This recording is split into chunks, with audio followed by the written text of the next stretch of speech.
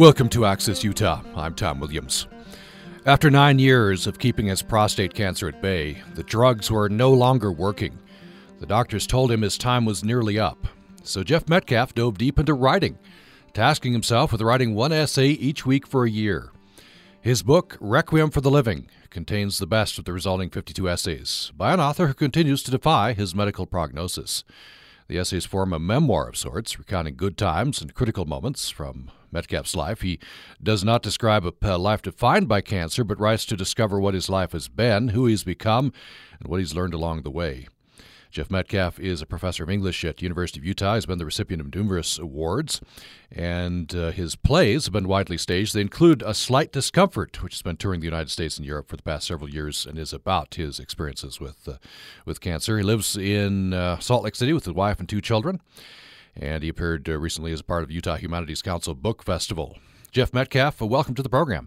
Oh, thank you very much, Tom. It's a pleasure to be on it. We appreciate you taking the time to be with us. I wonder if immediately I'd hopefully have your book with you. I do. And I would love for you to, as we start here, just read me the first page. I would be happy to. And it's a chapter called The Killing Fields. First page, and then over to complete the paragraph, the second page. I'm hell-bent on writing an essay for a year. It's straightforward enough, and I need this sort of discipline right now. I'm dealing with an aggressive form of prostate cancer, and the drugs I've been administered over the past 9 years have lost their potency. They've done a good job of keeping the cancer cells at bay, but the rodeo is over. In the course of the 9 years since my diagnosis, I've been cut open, had my prostate removed, discovered that the cancer cells had spilled outside the margin, spent 8 weeks in radiation, and when that procedure wasn't successful, I began a series of Lupron injections backed up with Casodex Kicker and Zytiga. Lupron floods my body with female hormones, which suppress the development of testosterone, a necessary component for the cancer cells to survive. My effects have been hot flashes, loss of muscle tone, decreased libido, depression, loss of body hair, mood swings, frequent insomnia, and the retention of water. Essentially, my body has no idea what it is or how to act, and it's confusing. It's also funny, and humor counts against cancer, trust me. My blood draws have become increasingly more frequent because my PSA continues to rise. The climate has changed. There's less small chat, something I've always enjoyed on my frequent visits to the hospital. I've known these nurses and doctors for several years now. What they don't want to say is this: you have more time behind you than you do in front of you. I know this, and I understand it very well. I also know what comes next. There are few medical choices for me, but none of them are pleasant. So you get the word the drugs have been working. Now you get the word they're not working anymore. Yes. What are the emotions? I can imagine scared witless. I can imagine myself in that position. What are their emotions? Well, it's interesting because I've been down this road. When I was diagnosed some 10 years ago, I had sort of I think it was a 30% chance of making it 3 years. And I thought to myself, well, this just doesn't work for me.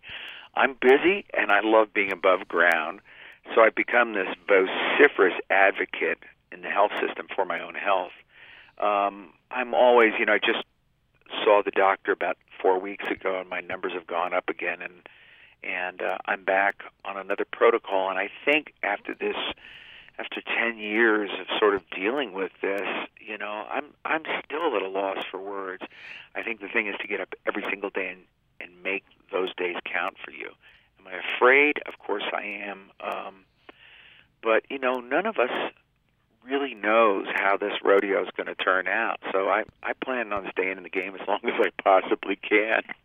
So it sounds like you just said no. Yeah. Not yet. No, I agree. I know that sounds crazy, but I think part of the fact that I've been able to survive this is I'm just a stubborn little Irishman. I'm sorry, this doesn't work for me. Not now. I'll know when I'm ready. Now, of course, sometimes that wouldn't work. I agree. Other people have had that attitude. It didn't work for them. But I imagine, I guess you would say to other people facing this that it's a good attitude to have? Absolutely. Here's the thing. It's the glass is either half full or half empty, and for me, it's always been half full. And I know men who were diagnosed at the same time I was, and their numbers were actually better. And two of them passed away in the last month. And I can't help but think, mental attitude has a lot to do with it. And I think there's some science behind this. So I'm looking at that half full glass, and I continue to do so throughout this entire journey. I was interested to read, and you just said it briefly here, you have to be assertive battling the system. Tell me a little bit about your battles with healthcare system. In fact, you fired your doctor, or at least you came to a parting of the ways. Yeah, that's a very nice way to say it. I think, when I started on this thing, I think I was like every other person in the system. You hear this diagnosis, and you think, oh, my God, I've got, 2 years, maybe 3 years to live. And then I thought, who makes up the rules here? And when this is actually also in the play, but there was a scene where a doctor came in who was filling in for another doctor and said, "Good morning, Mr. Metcalf. My name is Dr. X, and you have 30% chance of making it 2 years." And I just went over the top, and I said, "Who do you think you're talking to?" And get my name right. My first name is actually William, but I don't go by that. So oftentimes, Tom, when I'm, sitting in a hospital waiting room and they call William Metcalf, I'm looking around to see where this guy is, and then realize they're talking about me. And I said, go outside this room, knock on the door, and get my name right, and let's start from there. And so we had quite a discourse, and he, told me that he was in fact the doctor and practiced medicine. I told him, in fact, I was a person who was the patient and wanted to live as long as I possibly could. So we sort of parted ways. And there's some great doctors, and the Huntsman Cancer Center is a terrific place to be. So I've got terrific doctors there, but I have pushed the buttons and pushed the boundaries on this, and I highly recommend it. It's almost a full-time job to make your way through the medical system, the labyrinth of insurance protocols that seem to work oftentimes more in favor of insurance companies than they do of the patient. I just imagine the doctors seeing you coming. We got Metcalf coming today. That's exactly what happened. Yeah. I had to push for this particular procedure, and then had to go in front of the tumor board and argue the case. And I had done my homework, and then they approved it. I had to go through the insurance company to get this particular operation that was a very delicate operation approved on insurance. And then they said the difficulty, of course, we'll find a doctor. Well, it just so happened that the doctor that pioneered this technology is from Salt Lake, and I made an appointment with him. And as he came in the office early in the morning, I said, "I'm Jeff Metcalf," and he said, "I know who you are." And I said, "Oh, is that good or bad?" And he just started laughing. He said, "No, we know who you are." And I thought, I've got this reputation, but if that's what it takes, that's what it takes. So assertiveness, and you got to take control of your own health care. Also humor. You mentioned humor is important. Oh, absolutely. I mean, the interesting thing was when I've kept journals for years, and when I was diagnosed, I decided that cancer didn't belong in the personal journeys that were full of ideas for short stories and plays and reflections on my teaching life and, great restaurants. It's always about food for me. And so I kept a separate journal for my notes on cancer. And listen, I got to tell you something. Men don't talk to each other. Women get it a lot sooner than men. They know how to talk to each other. And I didn't tell my wife that I was diagnosed, which was one of the greatest mistakes of my married life. And trust me, there have been many. And so I kept this journal, and, it was pretty dark. But then I'd see these just sort of moments of light and humor, and I thought, I think I have something there. I was thinking about, things as simple as, the medical robes that you put on when you're in a hospital. I don't care how you tie them, certain parts of your anatomy always hang out. And And I thought, if I could design a gown that could close properly, I could retire from teaching and make $1 million. So anyway, this became sort of this thing where I looked for humor in it. And at the end of it, I thought, I think I have at least a couple of short stories from this, which ultimately turned into the play A Slight Discomfort. And I'll have you a little later in the program read a passage talking about audience's reaction to A Slight Discomfort. You're very frank in the play about the whole experience. I wonder, going back to the fact that you didn't talk much to your wife about this, which I think, yes, as you say, is a typical reaction from a man. What is that? What? Because I recognize it as a man. I recognize that. I don't know. Is it we're socialized to do that? Is that because women talk to each other, and I think it's cathartic and it helps. Yeah, I think you're absolutely right. Sort of two parts to the answer here, Tom. Our daughter was getting ready to head off to study in Italy, in Florence, right at this time, and I thought, if I mention anything to my wife, and our daughter hears the word cancer, she might not go, and I didn't want that to happen. And I was headed off to teach in France and Croatia, and I thought during that time my wife and son would be taking our daughter to New York to send her off on this great adventure, and when they came home, I would tell my wife, and that was just incredibly stupid. And so when she came back, I cooked a great dinner for my wife and my son John, and my wife noticed that I wasn't eating and said, you're not eating anything. And I said, I need to talk to you about something, and it's very serious. And my wife said, you're not leaving us, are you? I went, oh God, no, I'm not stupid. No, I just have to go in for a biopsy tomorrow, and I can't eat. And she said, the physical was a month ago, Jeff. And I said, yeah, I know. My PSA numbers were high. And she said, are you telling me you have cancer? And it just came completely unglued. And she said, we don't do that to each other.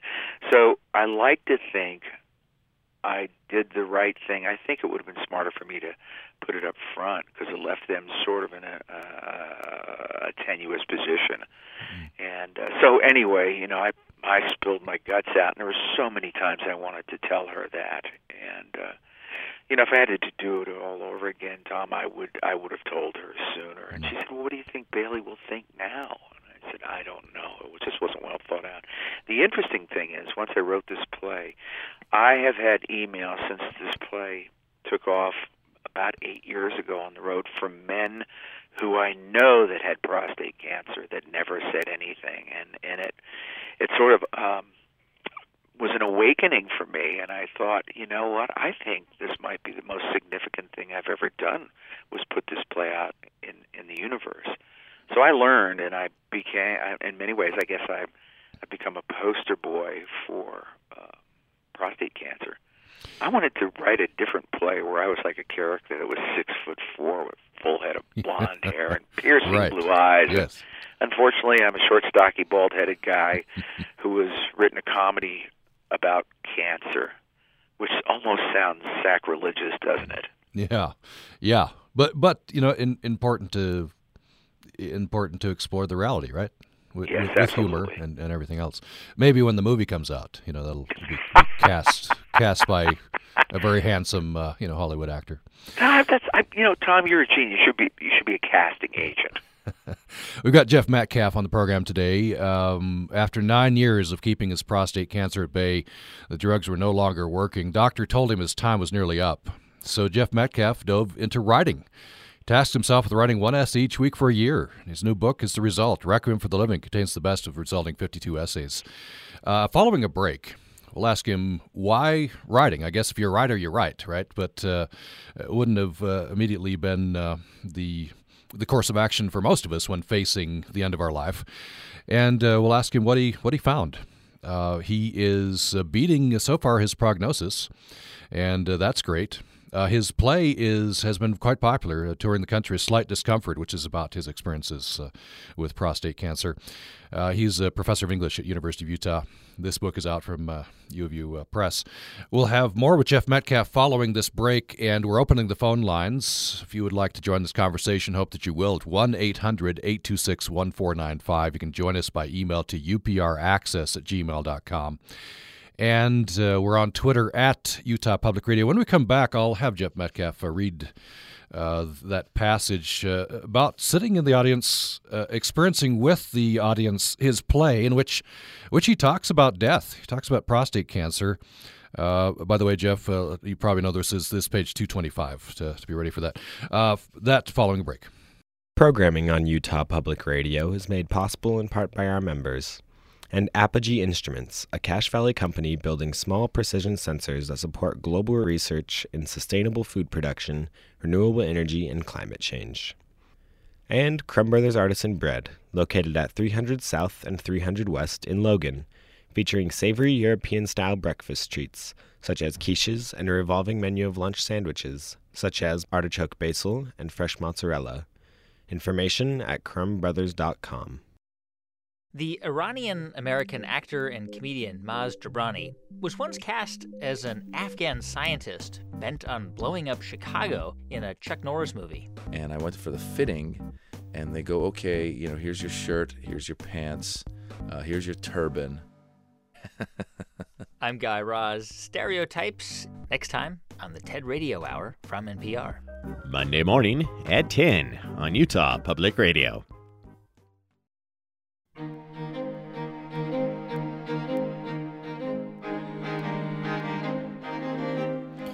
Thanks for listening to Access Utah. I'm Tom Williams. We're pleased to have with us today Jeff Metcalf. He's a professor of English at University of Utah. He's written a new book. It's called Requiem for the Living. And it's the result of a task that he set for himself when he was informed that his prostate cancer was not responding anymore to drugs. Prognosis was looking bleak. His goal, write an essay a week for a year. And this book, Requiem for the Living, contains the best of the resulting 52 essays. Jeff Metcalf's play, called A Slight Discomfort, has been well received. So before I have you read this passage about sitting in the audience, experiencing your play with the audience, talking about death as well there, you take it head on. There's some humor there. Why this task? Where did this come from? Write an essay a week for a year. Boy, that's a good question, and if I could answer that. Here's the thing. I've been involved in writers' conferences and teaching writing for years, and I always talk about staying in the room and writing the most difficult things, the things closest to the bone.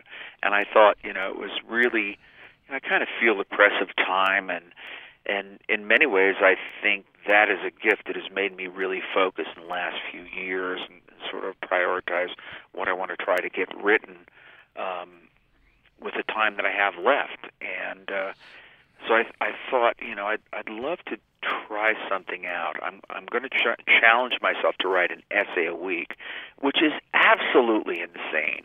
If you've got 4 essays published at any university, you'd probably become the department chair. And so I wrote 52 essays, and all of them, the only requirement I had for myself was to follow my instinct and write whatever came into my mind. And so the first essay might have been from 1963, followed by an essay in 1999, followed by an essay. So it made no sense when I was done.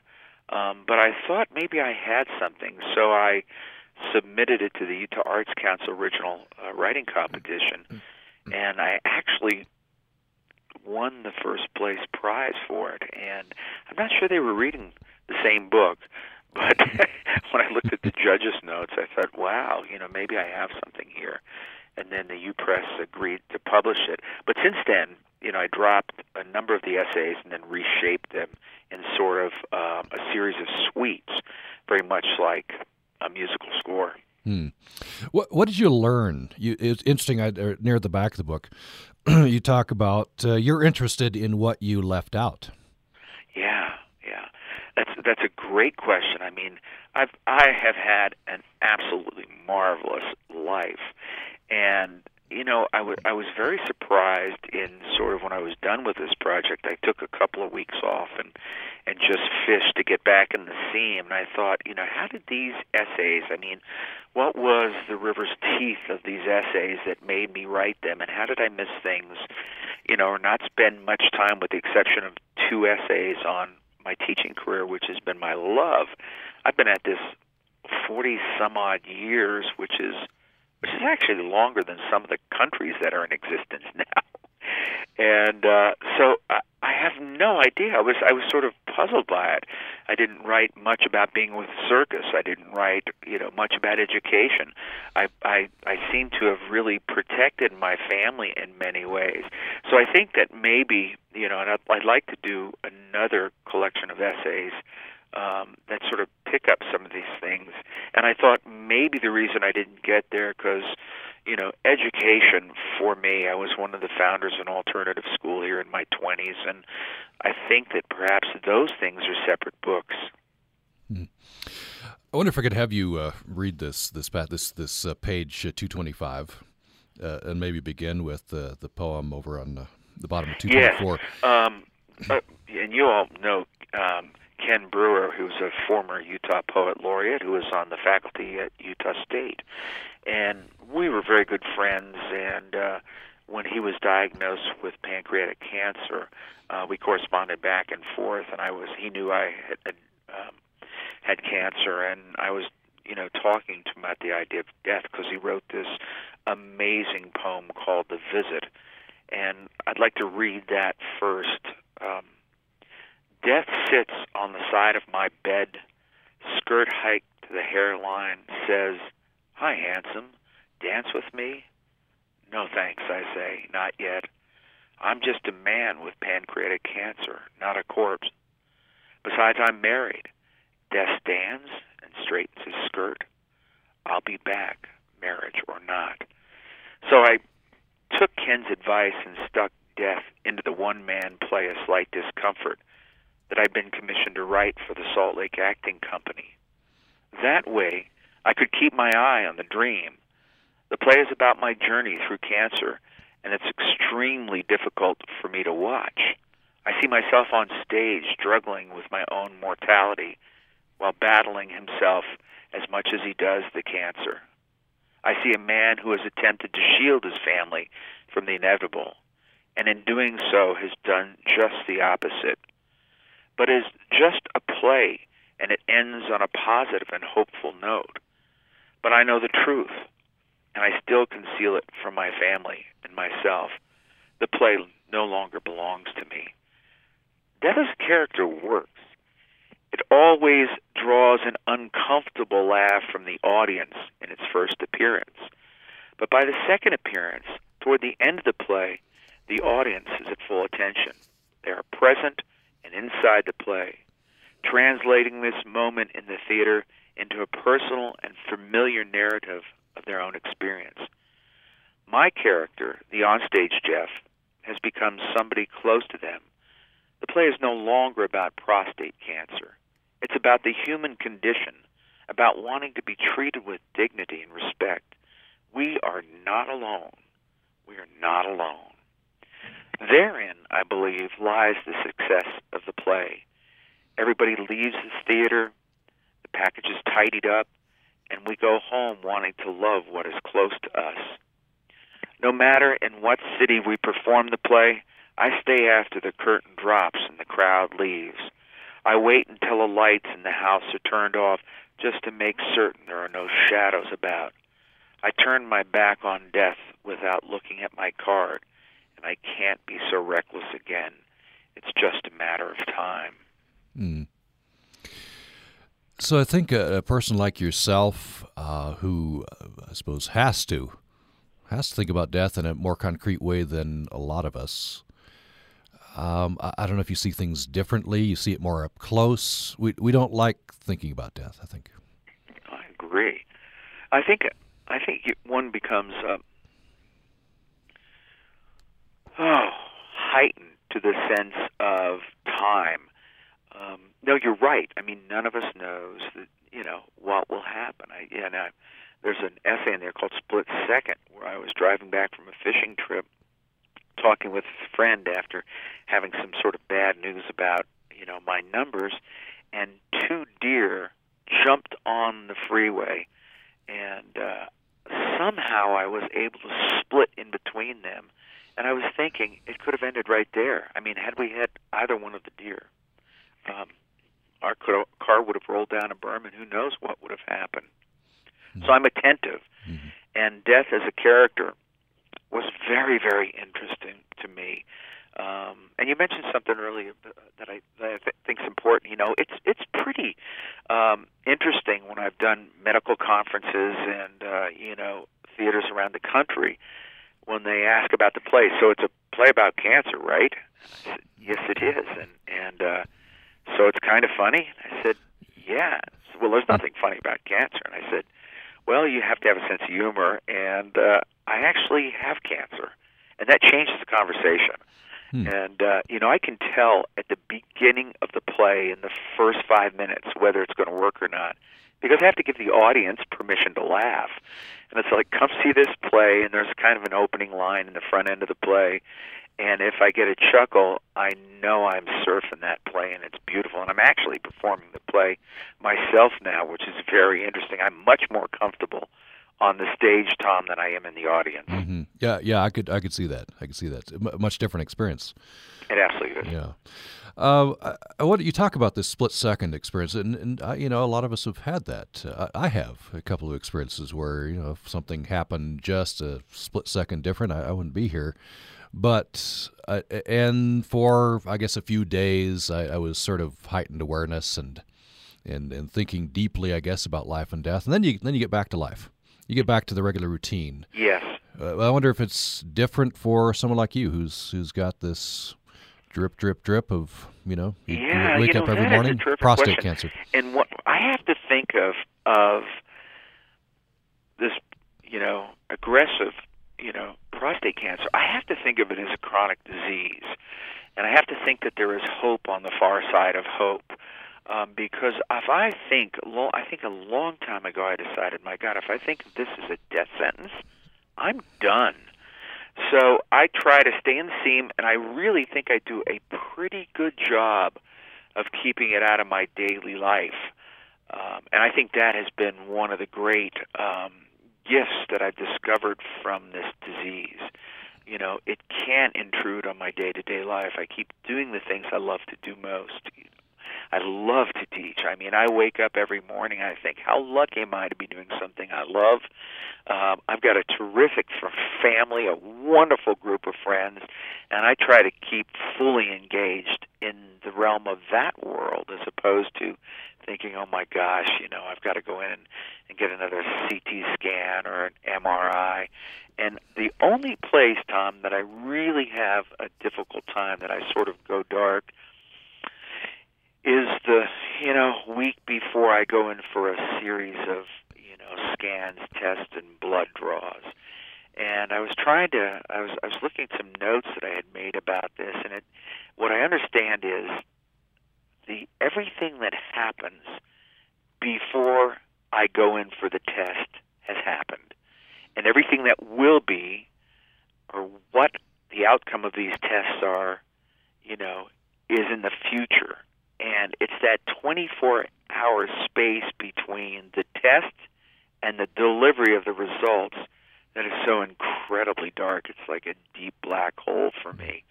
And then, when I get the prognosis, then I kind of have to, revisit this and think of a way to get through this. And I had one of those experiences. I went in to see the doctor a month ago, said your PSA has tripled, your tumors on your lymph nodes have doubled in size. And after that, I kind of heard blah, blah, blah, yeah. And then when I looked at my notes, I thought, I've done this so many times, I know better, but hearing something like that is a call to an awareness of what your body is doing, which seems very disingenuous to me. It's like, are we talking about the same person? I feel great. And then when I got home and looked at my notes, one of the things I noticed, and the sort of lifeline that I grasped onto, was that the disease had not yet become metastatic, and that is remarkable after 10 years. And so that's what I hold on to begin to build with that, after that conversation and after that acknowledgement of my own notes. If you just joined us, we're talking with Jeff Metcalf. He's a professor of English at University of Utah. He's the recipient of numerous awards, Outstanding Faculty Award, National Council Teachers of English Outstanding Teacher Award, Writers at Work Lifetime Achievement Award. He has a play out, been well received and touring, and he now performs in a slight discomfort about his experiences with prostate cancer. And his book, out from University of Utah Press, is Requiem for the Living, a memoir. When the drugs no longer were working, he got a grim prognosis. He set himself a task, writing one essay each week for a year. And this book contains the best of the resulting 52 essays. He continues to defy his prognosis, which is great news.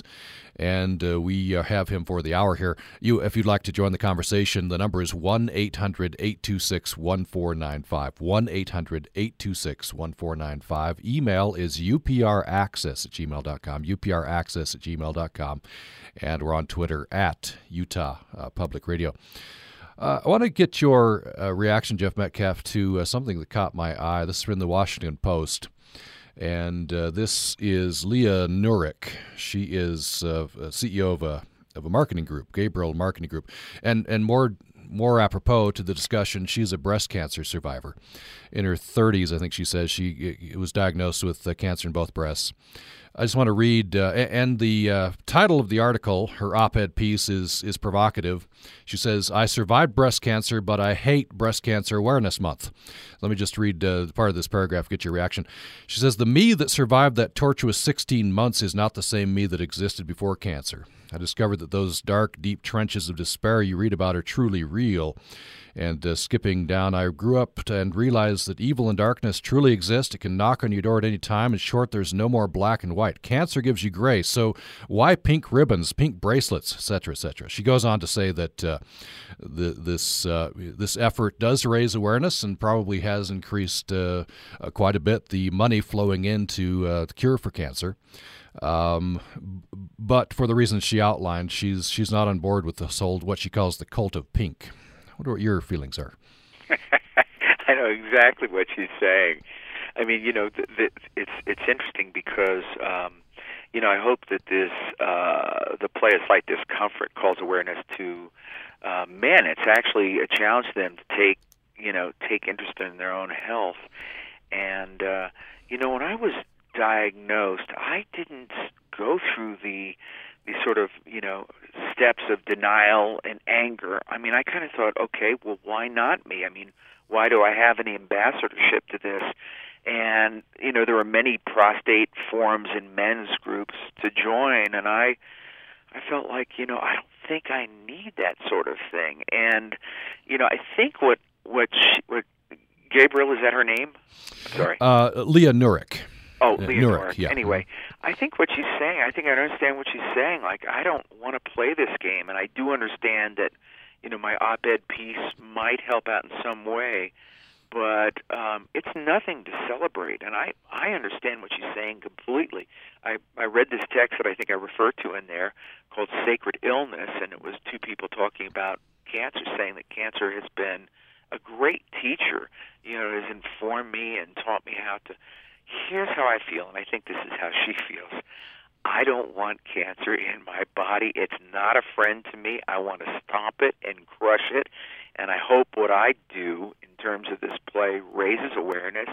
It's a poorly funded research end of the medical profession. It's the second largest killer for men, and it has very little research funding. So I differ from her in the sense that I would love to see more money pour into research for this. And, if I hang around long enough, I'm here because of some, medical clinical trials and tests that were developed, 5 years ago that had I not been on these, I wouldn't be here. So I believe in raising funds for it. I understand completely what she's saying. I think also what she's saying, and I feel the same way, is I don't want to be defined by my cancer. I just don't. It sort of extracts from the Jeff Metcalf that has, done some pretty decent things in his life, and I don't want to be interrupted by that. Yeah, I think she's kind of conflicted because she does say she realizes that this all the pink ribbons and everything do raise awareness and therefore bring money in. One of the things and you've made a bit of reference to this, there are a lot of, we praise cancer survivors. You're so strong, you're a hero, et cetera, et cetera. And there's this idea, including from I think a lot of cancer survivors, that I learned a lot from the cancer. Yes. And you push back a little bit on that, I think. Have I learned a lot? Yeah, I've learned numerous things, but I don't want to celebrate, and maybe this is this difference. I don't want to celebrate cancer in any way. I want to eradicate it. I remember before I had radical prostatectomy, my doctor said, I want you to watch this film, and it showed, men, with their families coming to the forefront and saying, after I was diagnosed, I took time to spend more time with my family, and I learned to smell the roses, and I thought, this is pathetic. So I went to my doctor. I said, if you really want me to watch this, I'll need a bottle of wine and probably some smoked salmon. I said, I'm already there. I've never wasted a day in my life. I'm deeply engaged. And I thought, isn't this an interesting way to think of cancer? I just don't think of it that way. Mm. We're going to take another break. When we come back, more with Jeff Metcalf. The memoir is A Requiem for the Living, and his play is out there. It's called A Slight Discomfort. He's a professor of English at University of Utah. This is out from University of Utah Press. More following the break. Programming on Utah Public Radio is made possible in part by our members. And Etched Magazine, an artistic expression of life in the Southwest, celebrating the desert dwellers, adventure seekers, soul searchers, art lovers, and the culture creators who reside within the grandeur of the Great Southwest. More online at etchedmagazine.com. Most U.S. universities won't divest of fossil fuel stock so far, despite their own research that shows the dangers of global warming. And many of them, in their letters refusing to divest, say that they accept the science behind climate change and view it as ethically problematic. They just don't see divestment as a way to address it. The missing campus climate change debate. I'm Steve Kerwood, and that's next time on Living on Earth from PRI. Wednesday morning at 10 on Utah Public Radio.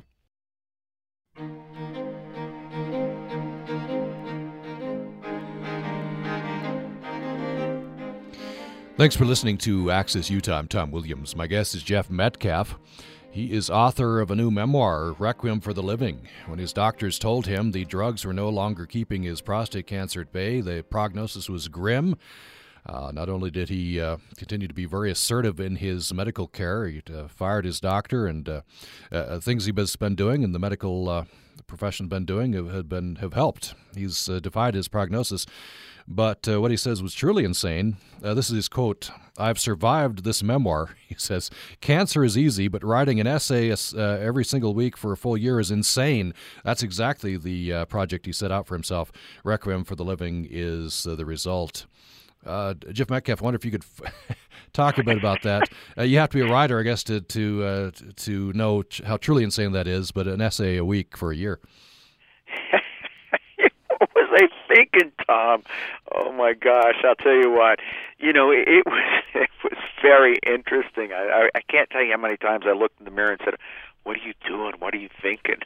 And then I had this one little essay in there, and I kind of thought about how did I actually get involved in writing. It was in elementary school, and we had this wonderful teacher that I actually hated at the time, and I don't know if I'm indebted to her for sort of a writing career, but her name was Mrs. DeHarris, and we used to have pen pals. I was living in Holland at the time. We had pen pals in England, and we got to correspond with them. And then I got to be the class scribe, so I got to write the class letter. And I would write these fabulous lies about fighting gorillas and fighting off cannibals and socking polar bears dead, and that was the impetus for me. So every time that I thought I'm going to throw in the towel, I had to think about the pleasure that I got as a young kid writing, and I stayed on the task. I want to get into talking about some of your life. Very interesting. It sounds like you have a very interesting family. I did. I want to start with the decision to go to Holland. You're in Staten Island, I think, living with at first you live with your grandparents. Then you get your own house, and then your dad gets this opportunity from his company to go to Holland. And is this true? This was decided by a coin toss? Absolutely. My mother, Mary, my mom was just, I think I got a great deal of my curiosity about life. We moved from a one-bedroom tenement apartment, a total of 7 of us, my 2 grandparents and the 5 Metcalfs, to a house, and we're in the house less than a week when my dad had this amazing job offer, which would require us to leave New York and move to Holland. And it was a real difficult decision for them. And finally my mom said, "Jack, let's just flip a coin." And she flipped a coin, and she said, "We're going to Holland." And we had no idea as kids where Holland was, except my sister. My sister was one of those truly brilliant, and is a brilliant woman, and she actually, as a sister, I wouldn't admit this in public, but she did know everything. And she explained to my brother and myself that Holland was also referred to as the Netherlands, and that people there wore wooden shoes and ate herring, and that was about all I needed to hear to realize I didn't want to go at all, so I tried to run away. But we did move there, and it was phenomenal.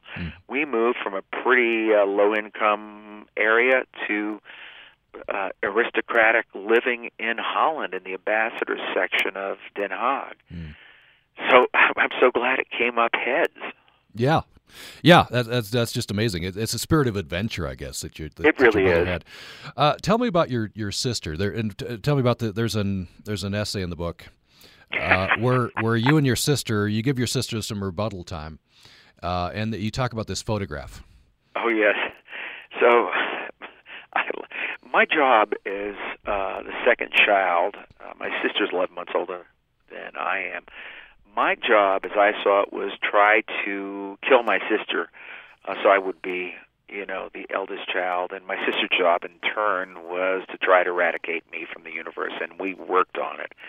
And there was a photograph, a wonderful photograph that we found in some black and white photos that my parents had kept, and we'd never seen them until my mother passed away. My father passed away a number of years ago, and it's this photograph of us standing in our yard in Holland, and I have my arm around my sister, and I have this very, very cool bomber jacket on that was given to me by my uncle, who was in Strategic Air Command in Germany, and my sister has a very stupid linen hat on, and I'm looking up at the sky, imploring the gods to rescue me from having to put my arm around my sister. My mom wanted to get a photograph and send it to Bill, Uncle Bill, and say thank you for the gifts. And I had never noticed it until I looked at my sister, and she looked like she didn't want me to have my arm around her, which was incredulous to me. I knew I was getting cooties from touching her, but at the same time, I couldn't believe that she wouldn't want to have her brother's arm around her. So I began this essay, and I thought this would only be fair to give her equal rebuttal time, and I did. And it's actually one of my favorite essays in the collection, called Family Album, or 12 Steps to Recovery. Yeah, as a boy, it wouldn't enter your mind that your sister had equal feelings of distaste for you, I guess. Yeah. Oh, absolutely. You're right. And it still is a surprise to me, although we are very close. And I joined a circus in the 9th grade, or actually it wasn't even a circus, it was a carnival. And my sister got even by putting her underwear in my duffel bag when I took off. So when I got to the circus in the first night, when I was taking out my clothes and setting up a place to sleep on the ground, all these guys saw me. They go, "Nice underwear, kid." And I'm thinking, "Oh my God, she's still at this." Yeah, that's the best. You're you're never so close or so pained by family, except by family members. I wonder if you tell me there's another scene that just really gives an insight into you. I think the family had moved to, is it Saudi Arabia or? Yes. And so you're in a theater. I guess technically this is not allowed, but you're in it with a group of kids. You're getting confirmed, right? It's this Catholic church. Yeah. And the bishop is there. Tell me what happened there. Well, it was really interesting. I just never turned professional, and I had done my catechism, and we had to practice and hold services in a theater because in the day we were living in Saudi Arabia, the only religion allowed there was Islam, the religion of Islam. And done my catechism. I'm standing on the stage, and all I had to do was walk across the stage, genuflect, mention my patron saint's name, kiss the bishop's ring, and I would be confirmed. And I had this epiphany. I just thought, I can't do this. And so I saw my family in the front row all scrubbed, and all I had to do was walk across, and I walked across the stage and waved to the bishop and walked out the back of the theater. And the minute I did that, I was pretty certain I was going to go to hell, and pretty certain my family wouldn't talk to me. And the hell aspect of it, I'm not certain yet, but I think of Twain, who was asked once, when you die, do you think you'll go to heaven or hell? And he said, I'd love to go to heaven for the scenery, but hell for the company. And I think I sort of subscribe to that theory. So anyway, it was a real transformation for me, and I like to consider myself a man of many religions. Mm. And there's many more, a lot of fun stories in the book. We're almost out of time. I want to close here. This idea we talked about a little earlier in the hour. Just have a couple minutes left for this. The fact that you're interested, and I think we're interested in the fact that you chose this and you didn't choose that. And through that, I think you used the word you're reliving, with that dash. You're reliving as you sift through your life and choose this and not that, and think about that. That's one of the powerful things about writing, right? Yes, absolutely. And it's funny because I put the work aside and didn't look at it for quite some time, and picked it up, and I thought, this is really a story not so much about, the end result, but the process of getting there. And I think of Plato and the examination of oneself, as he did in an essay about the cave.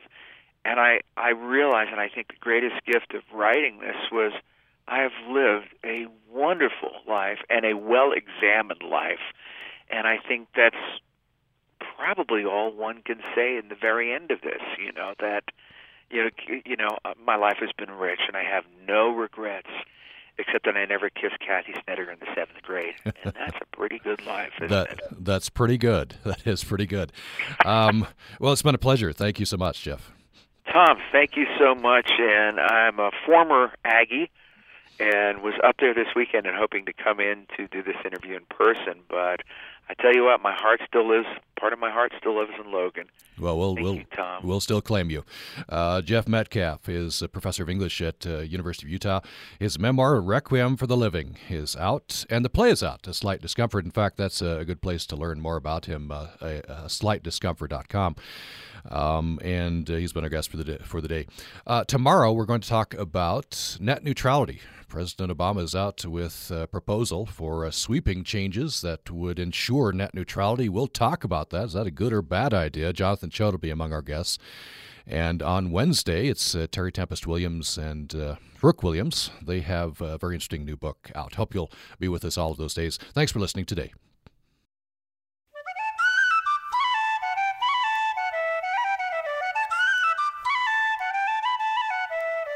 Welcome to Wild About Utah, a Utah Public Radio production featuring contributors who share a love of nature, preservation, and education. In our winter wonderland, water is all around. It piles upon the landscape in great white drifts.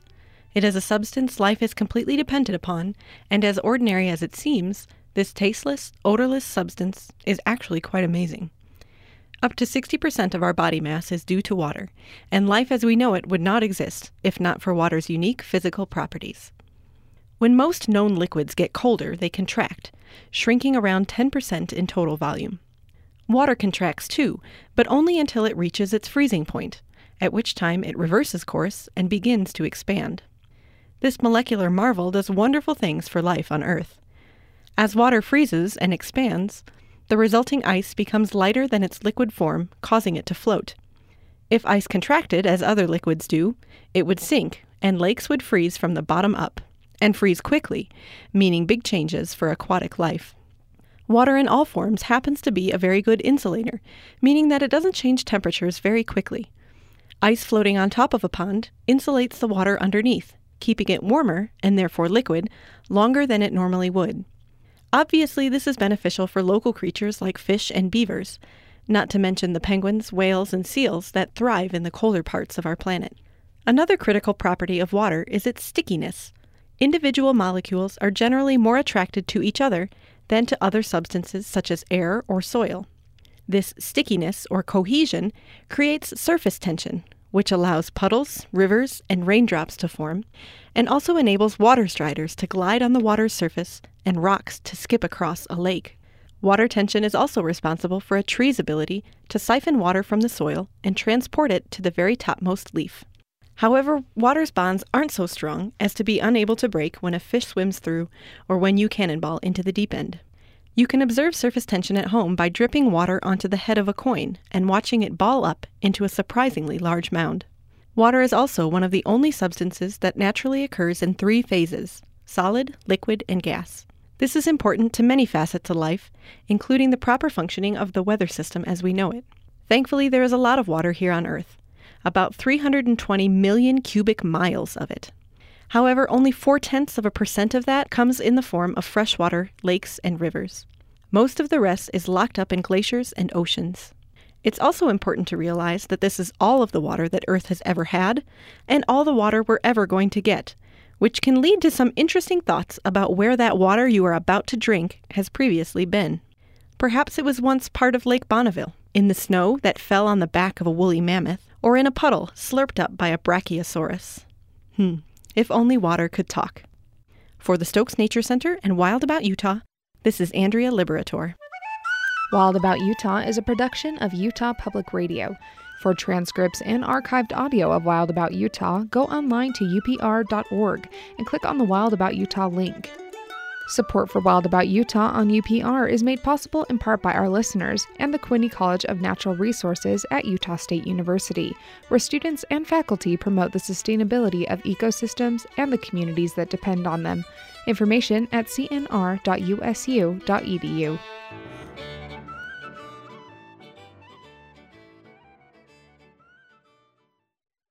BBC. Hello, I'm Ros Atkins. Welcome to World Have Your Say. Coming up on Outlook after the news, the Somali journalist who witnessed the murder of his boss. Hello, I'm Steve Evans. Welcome to Business Daily. Coming up, the big fight. This is Owen Bennett-Jones with NewsHour. The BBC is your gateway to the world, and this is your BBC station. Monday through Saturday afternoons at 3 on Utah Public Radio. Access Utah is a production of Utah Public Radio. You can listen to this episode or previous episodes of Access Utah anytime at upr.org, where you can find a link to subscribe to our podcast. This is Utah Public Radio, KUSR HD1 Logan, KUSK HD1 Vernal, KUSL HD1 Richfield, KUST HD1 Moab, KCEU Price, and KUSU FM HD1 Logan.